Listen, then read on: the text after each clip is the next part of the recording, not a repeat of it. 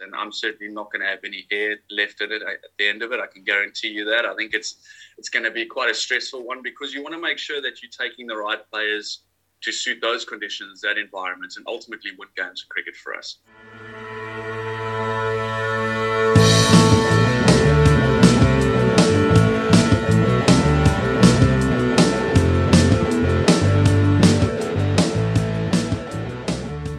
Welcome to another Cricket Scotland podcast. I'm Jake Perry. And I'm Rosy Ryan. We've got another full to bursting show for you today, with all the news from the sun-kissed weekend of domestic cricket. We'll be looking back on the Women's Super Series and more crucial results at both ends of the Eastern Premier. And we'll be finding out how Ferguslie got on as they travelled to unbeaten Clydesdale in the Western Premier Division. And it's with Ferguslie that we'll start, who defeated Stirling County by 8 wickets in the final of the Rowan Cup last Thursday, bringing the cup to Meikle Riggs for the first time in 61 years. It was a magnificent performance led by skipper Haroon Tahir's 3 for 24 and Adil Ghafar's unbeaten half-century. Many congratulations from us all, and to Stirling too, for their excellent campaign. Safia and Sharif, George Munsey and Callum MacLeod were all in the news too, having been drafted in by Kent for the final 2 matches of their group in the Vitality Blast. They came away with a win and a loss, Safia taking 2 for 10 in the win over Middlesex and Callum topping scores with 31 against Sussex. And talking of domestic competitions down south, tomorrow sees the start of the 100, which features plenty of Scottish interest in Catherine Bryce, Abtaha Maqsood and Sarah Bryce, whose team, the Oval Invincibles, will play the first game live on the BBC. All our very best to all three. It's going to be a fantastic occasion. We also received the news of the revised draw for the first round of the Men's T20 World Cup. Scotland has been drawn alongside Oman, Papua New Guinea and Bangladesh in the first phase of the competition, which is now being played in the UAE in October. And looking ahead to that tournament, Scotland head coach Shane Berger has named a 40-strong pool of players to play a series of trial matches ahead of the selection of the all-important final 15. Earlier in the week, Rosy and I caught up with him to ask about the squad, the trial process and the most recent cricket that the group has played. Hi Shane, great to have you back on the podcast. Thanks, Rosie. You know how much I always look forward to talking to yourself and Jake. It's a particularly exciting time for Scottish cricket, and I'm looking forward to just speaking through the very exciting things that are currently happening. Well, quite a lot has happened since we last saw you. There were the games in Rotterdam, which gave us some international cricket at last. And then that extraordinary match a couple of weeks ago down in Durham, where the team really put down a marker for the T20 World Cup later in the year. What are your reflections on all of that? Yeah, well, in a nutshell, I think the first thing is just experiencing life in the bubble for the first time, going across to Rotterdam. And it's a very new experience for a lot of the players, the staff, just to get into a bubble where you're very much confined to the hotel. You get tested pretty much every second day. So someone's shoving something up your nose every second day.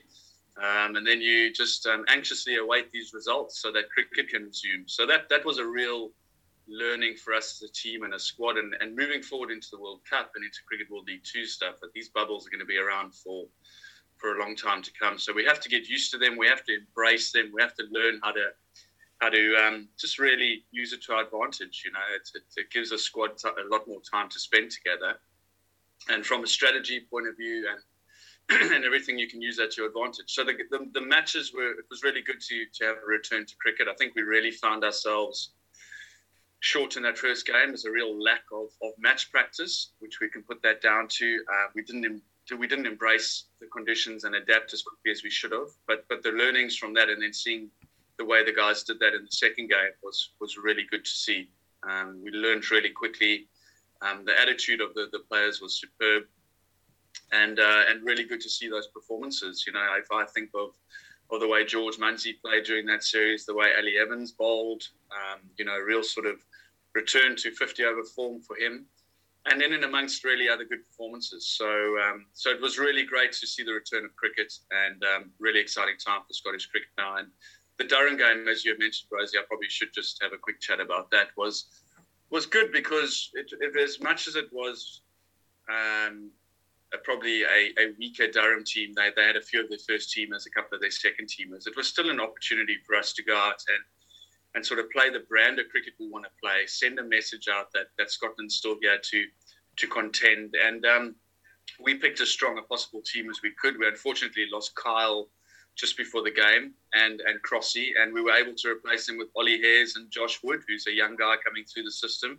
And Ollie Hares is just in the form of his life at the moment. So we went across, sent a great message again, and the players certainly went across and did a fantastic job. Yeah, as you say, I mean, the form of so many players has been outstanding, particularly with the bats. I mean, you mentioned Ollie Hares, Matthew Cross has been in outstanding form too. George Munsey springs immediately to mind as well.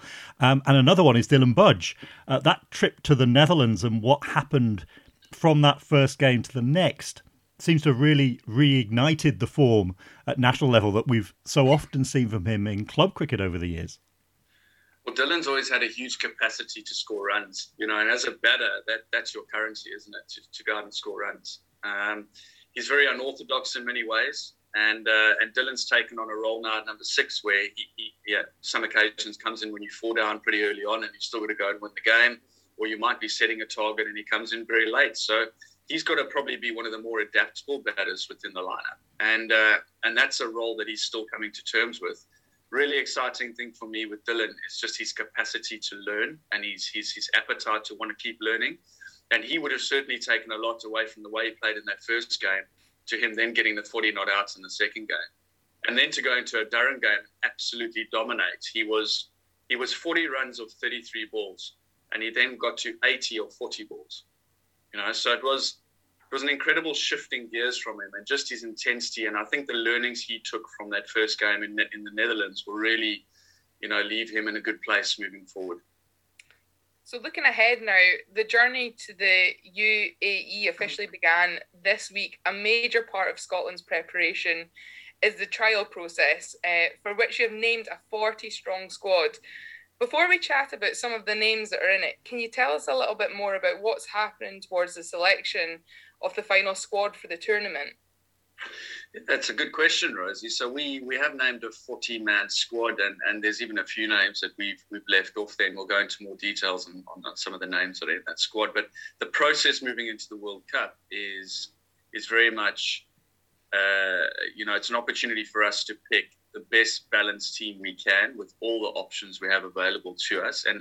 And how we do that is going to be an incredibly tough and robust process. And I'm certainly not going to have any hair left in it at the end of it. I can guarantee you that. I think it's going to be quite a stressful one, because you want to make sure that you're taking the right players to suit those conditions, that environment, and ultimately win games of cricket for us. And I do believe we have more than 15 that we can take at this current stage that can go and do a job. So it's about giving every single player within the squad the best opportunity to show us what they're all about and to grab a spot on that plane going to the World Cup. So currently it's 15 players, but we know in the current climate of things with COVID, it might have to be a few more. So we're hoping that the ICC will allow us to take a few more, and we can offer opportunities to a few more of those players. The process also includes a trial series where we take 36 of those players that we've selected, or 33 on any given game day. We're going to pick 3 teams, and we're going to play double headers on every single day and put up our 33 best names against one another every single day and get 4 games of cricket for each player. So it's a good chance for them to get game time, to show us what they're all about. But there's many other things you take into the equation too. It can't just be 4 games of cricket. It's a build-up into that period. And it's about also taking current form, guys that are in form, guys who've played county cricket, who are currently playing county cricket. So it's just about getting that mix and that blend of players right within the squad. And looking at the names within the squad as well, some very familiar names, of course, some less so. And in George Scott and Scott Steele, there are 2 newly qualified players as part of it. Can you tell us a little bit about them?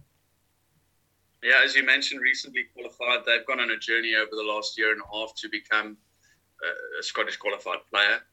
Really, really nice to always hear how passionate they were when I phoned them and told them that they'd qualified for Scotland, how emotional they actually got, which is always a really good sign. And, for them in George Scott, you've got a 23-year-old all-rounder who hits the ball incredibly hard. He's got long levers. He can bowl and extract real bounce out of a wicket. He's a bit taller, so he gets good bounce. He's got good skills with the ball, good variations, and has the ability to shape the ball. So he's a genuine all-rounder, and with him being only 23, that's a pretty good place to be, and having another all-rounder within the squad. Scott Steele's a young guy who's currently playing for Leicester. He's I don't want to classify him as a T20 specialist, but he certainly does excel in the T20 game. He's put in some good performances for Leicester this year. He opens the batting, and he's got the ability to volley 4 overs of off spin. So he's quite a versatile player, very unorthodox, and just a great kid. So it's in there we have 2 more players that we can throw into the mix and really not only provide pressure onto other players to keep performing, but it just add a couple of new skills into the mix, in terms of our squad and this group of players, which ultimately it's not just about the 2021 T20 World Cup for Cricket Scotland. There's got to be a longer term vision in place. So it's about the 2022 T20 World Cup, the 2023 50 over World Cup, and then full membership. So we have to make sure that we have really good depth within the squad and players that can take over from your Carl Kutzes and your Richie Barringtons of the world. And there's another notable name included too in Chris Soule, but another that's missing as well, Shane. Yeah, so as one soul replaces another soul. And it's, incredibly sad for me to announce that Tom Soule's decided to take indefinite break away from the game. I think in a time where the world's in a really tough place, in terms of the pandemic. Tom has also had his struggles with not being able to bowl and going through that process. It's a really, really exhausting process and a tough process to deal with. And Tom's made the decision just to take a break away from the game. And if Tom decides to come back, we'll welcome him back with open arms. But as his brother did, his brother decided to take a break away from the game for a while, but we can see he's back in and as energized and as enthusiastic as ever is Chris Soule. And it's great to have him back in, and he provides us with an element of real pace. But just to get back to Tom, we certainly hope that we get that phone call in 7, 8, 9 months' time. He says he'd like to take up the game again. But if that doesn't happen, we've also tried to keep him close to the squad by getting him to come and do his other passion, which is videography. So we're still keeping him close enough and trying to make sure that we keep him involved in the game. Well, all our very best to Tom, as well as he embarks on his next chapter. As you say, very much hope that does involve cricket in the future too. So, as Rosy was saying earlier, this week marked the official beginning of that road to the UAE process. Shane, are you able to share a little of what you said to the players with us?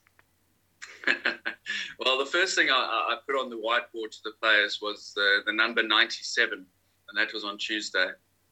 And the reason for putting that number 97 on was that was the days left to the first game of the World Cup. And we just really from there plotted and planned what our goals were, what we wanted to achieve in the tournament. And the players were really open and honest. You obviously have some different characters within the squad, and everybody thinks that a little bit differently, but ultimately it's about aligning the players to what we want to achieve as a team. And then we just sort of split into groups and spoke about and asked various questions, how we were going to do this, how we were going to train, how we were going to ultimately achieve our goal. And for me, Jake, the process never started on Tuesday. It actually started a while back. It was just another stepping stone with where we are, just checking in with what we needed to do. And then we went from there and started our training session on Tuesday, and there was real sort of energy and a buzz around, which was great to see. And the other thing we also need to keep in mind, I mentioned this bigger vision and this longer term process. It's not just about the T20 World Cup, because before we get to the T20 World Cup, there's Cricket World League 2 games, 4 really important games that are going to take place in Oman, which is where the T20 World Cup is going to be held, one of the hosts. And we have the opportunity to win 4 games of cricket and make sure that we get to the top of the Cricket World League 2 table. So in my opinion, and in all of the players' opinions, that is as important as going to that T20 World Cup. So it's just about finding that balance and making sure that we get the guys to fire during that time, during that September and October period. Shane Berger, And so, on to last weekend's domestic action, beginning at Titwood, where round 2 of the Women's Super Series was played on Sunday. And a day to remember, Rosie. It certainly was, as the Ross 11 took 2 wins out of 2 to go 3-1 up in the series against the Sutton 11. But far more from that, it was a day full of high-quality batting from both sides. The Sutton 11 set the tone in Game 1, posting 154 for 4.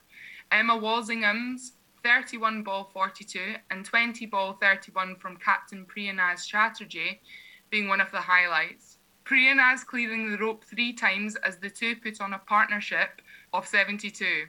But the Ross 11 chased it down in style. Skipper Becky Glen leading the way with a 27 ball 37 and Catherine Fraser playing an important late hand to see her side over the line for a 3-wicket win with 4 balls to spare.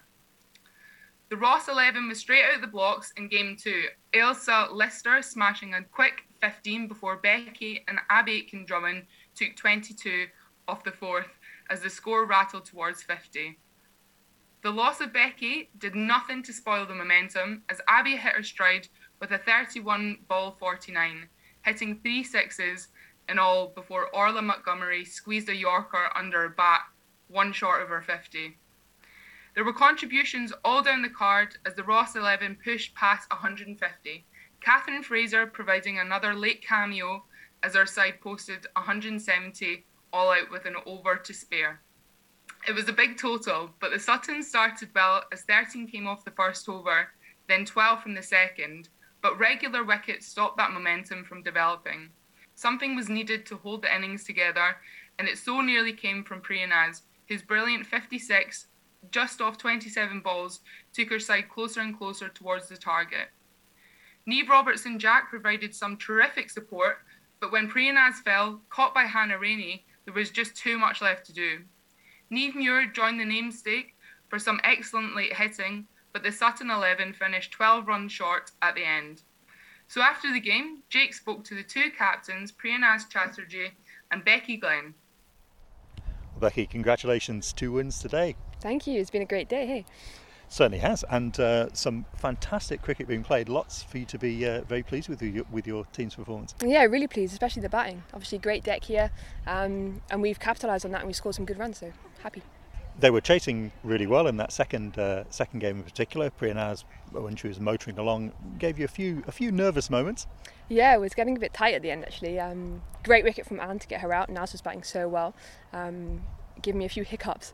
Didn't quite know who to bowl, but getting her out was really big, and that tipped it for us.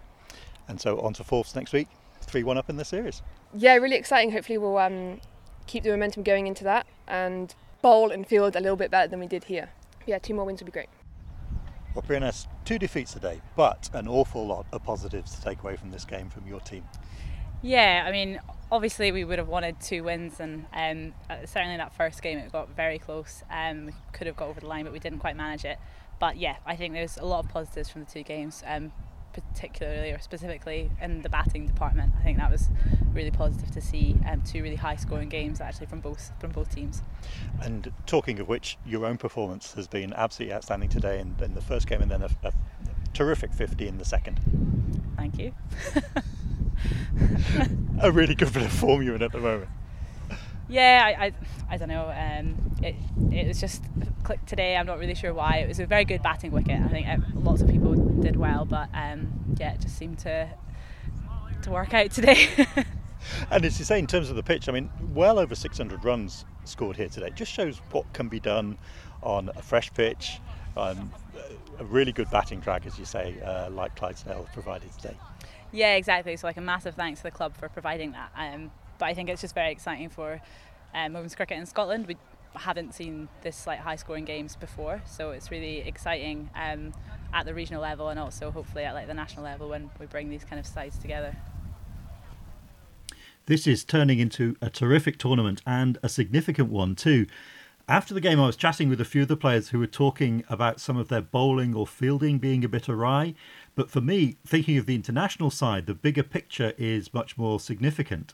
Bowling has always been one of Scotland's strengths, but when it comes to fielding, that can be improved, and we saw the level that it can get to in that first T20 against Ireland a few weeks back. Scotland's Achilles heel has traditionally been with the bat, and if the players can continue in this way through the rest of the tournament, posting big scores, playing their shots with confidence, expressing themselves, that is something massive to take into the national team. Huge credit to Clydesdale, who, like Arbroath last week, were fabulous hosts, and they provided a terrific track to bat on. I am very excited to see what happens at Forfarshire next week. So let's move on to the Eastern Premier League, where there was double headers of games over the weekend. Unfortunately, Gary Heatley has been called away at last minute today, but we do have his report, Jake. We do, and thanks to Gary for this. After what was a significant couple of days at both ends of the table, and it's Heriots who are sitting at the top after 2 huge wins over the weekend.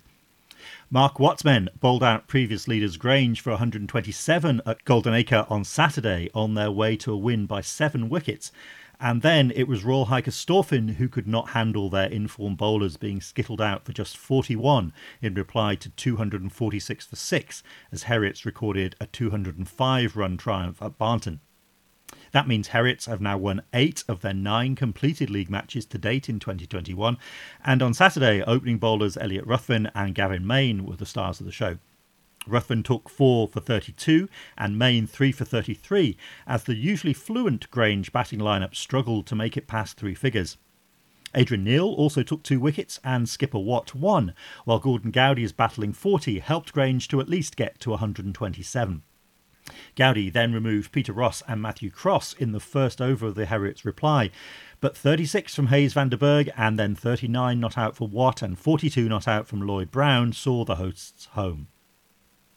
Sunday was considerably more comfortable, Cross making 85, Watt 52 not out and Keith Morton 40, as Heriots posted a solid-looking total batting first against RHC.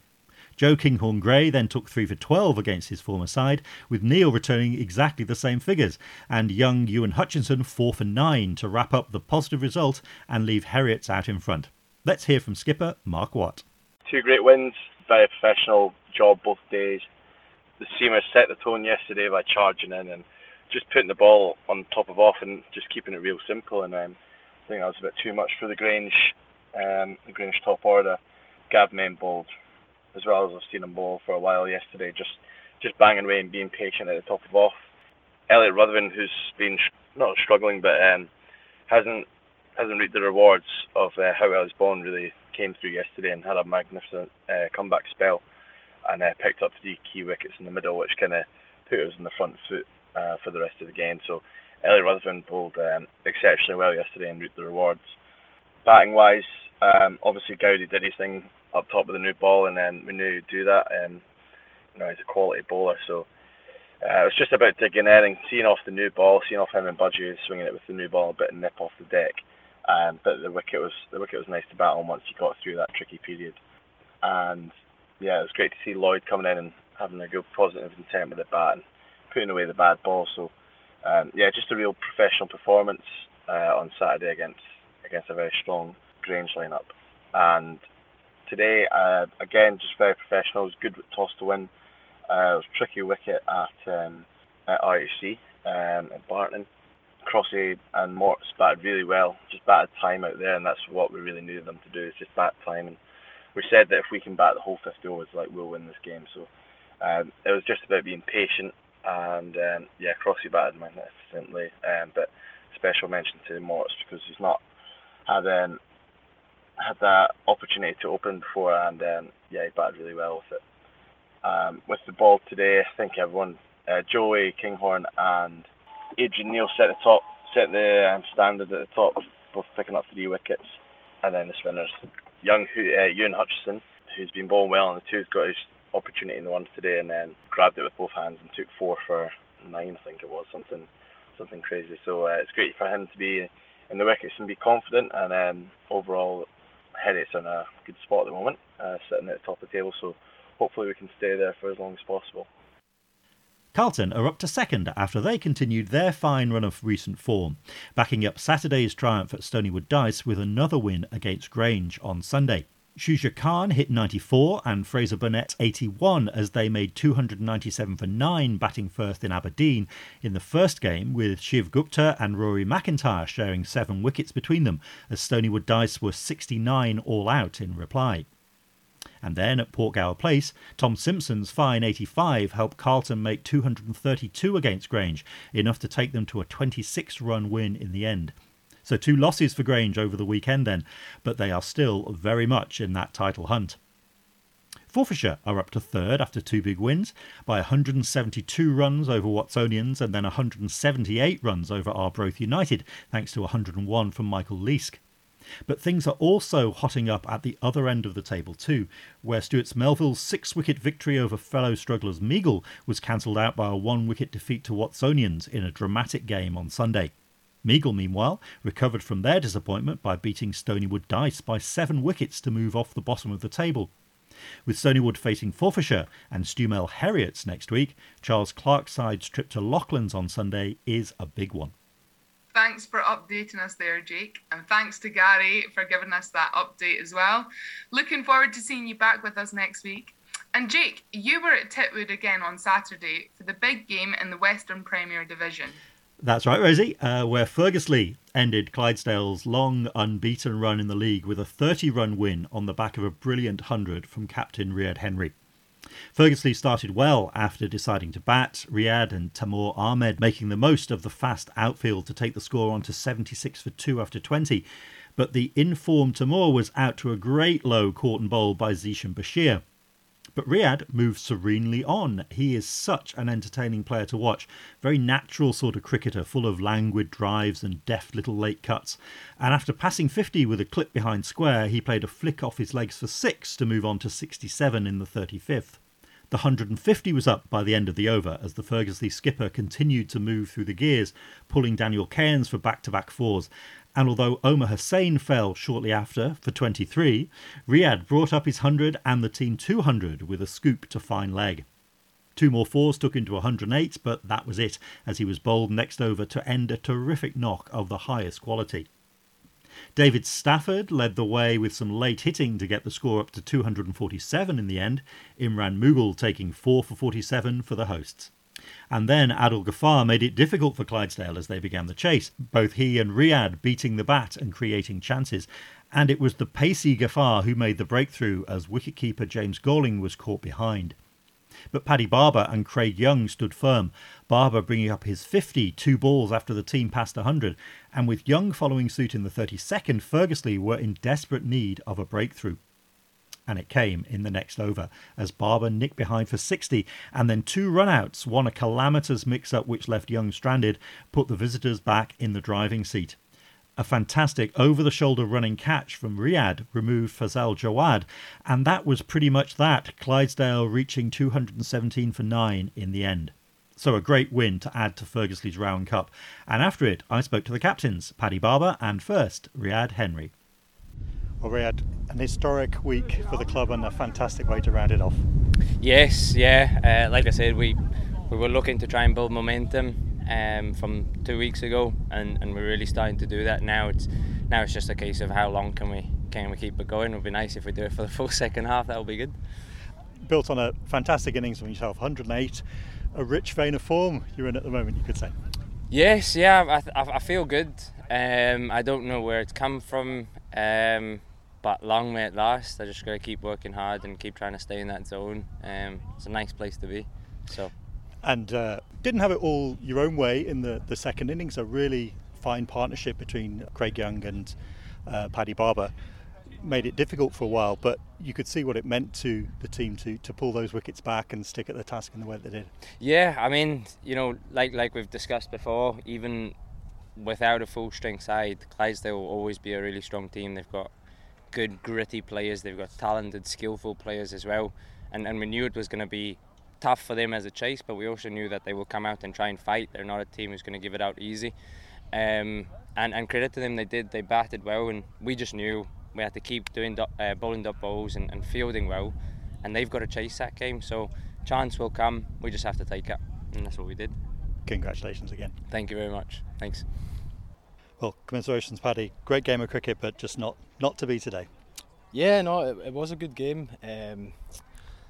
Good wicket, good outfield. I think they were probably about par, to be honest.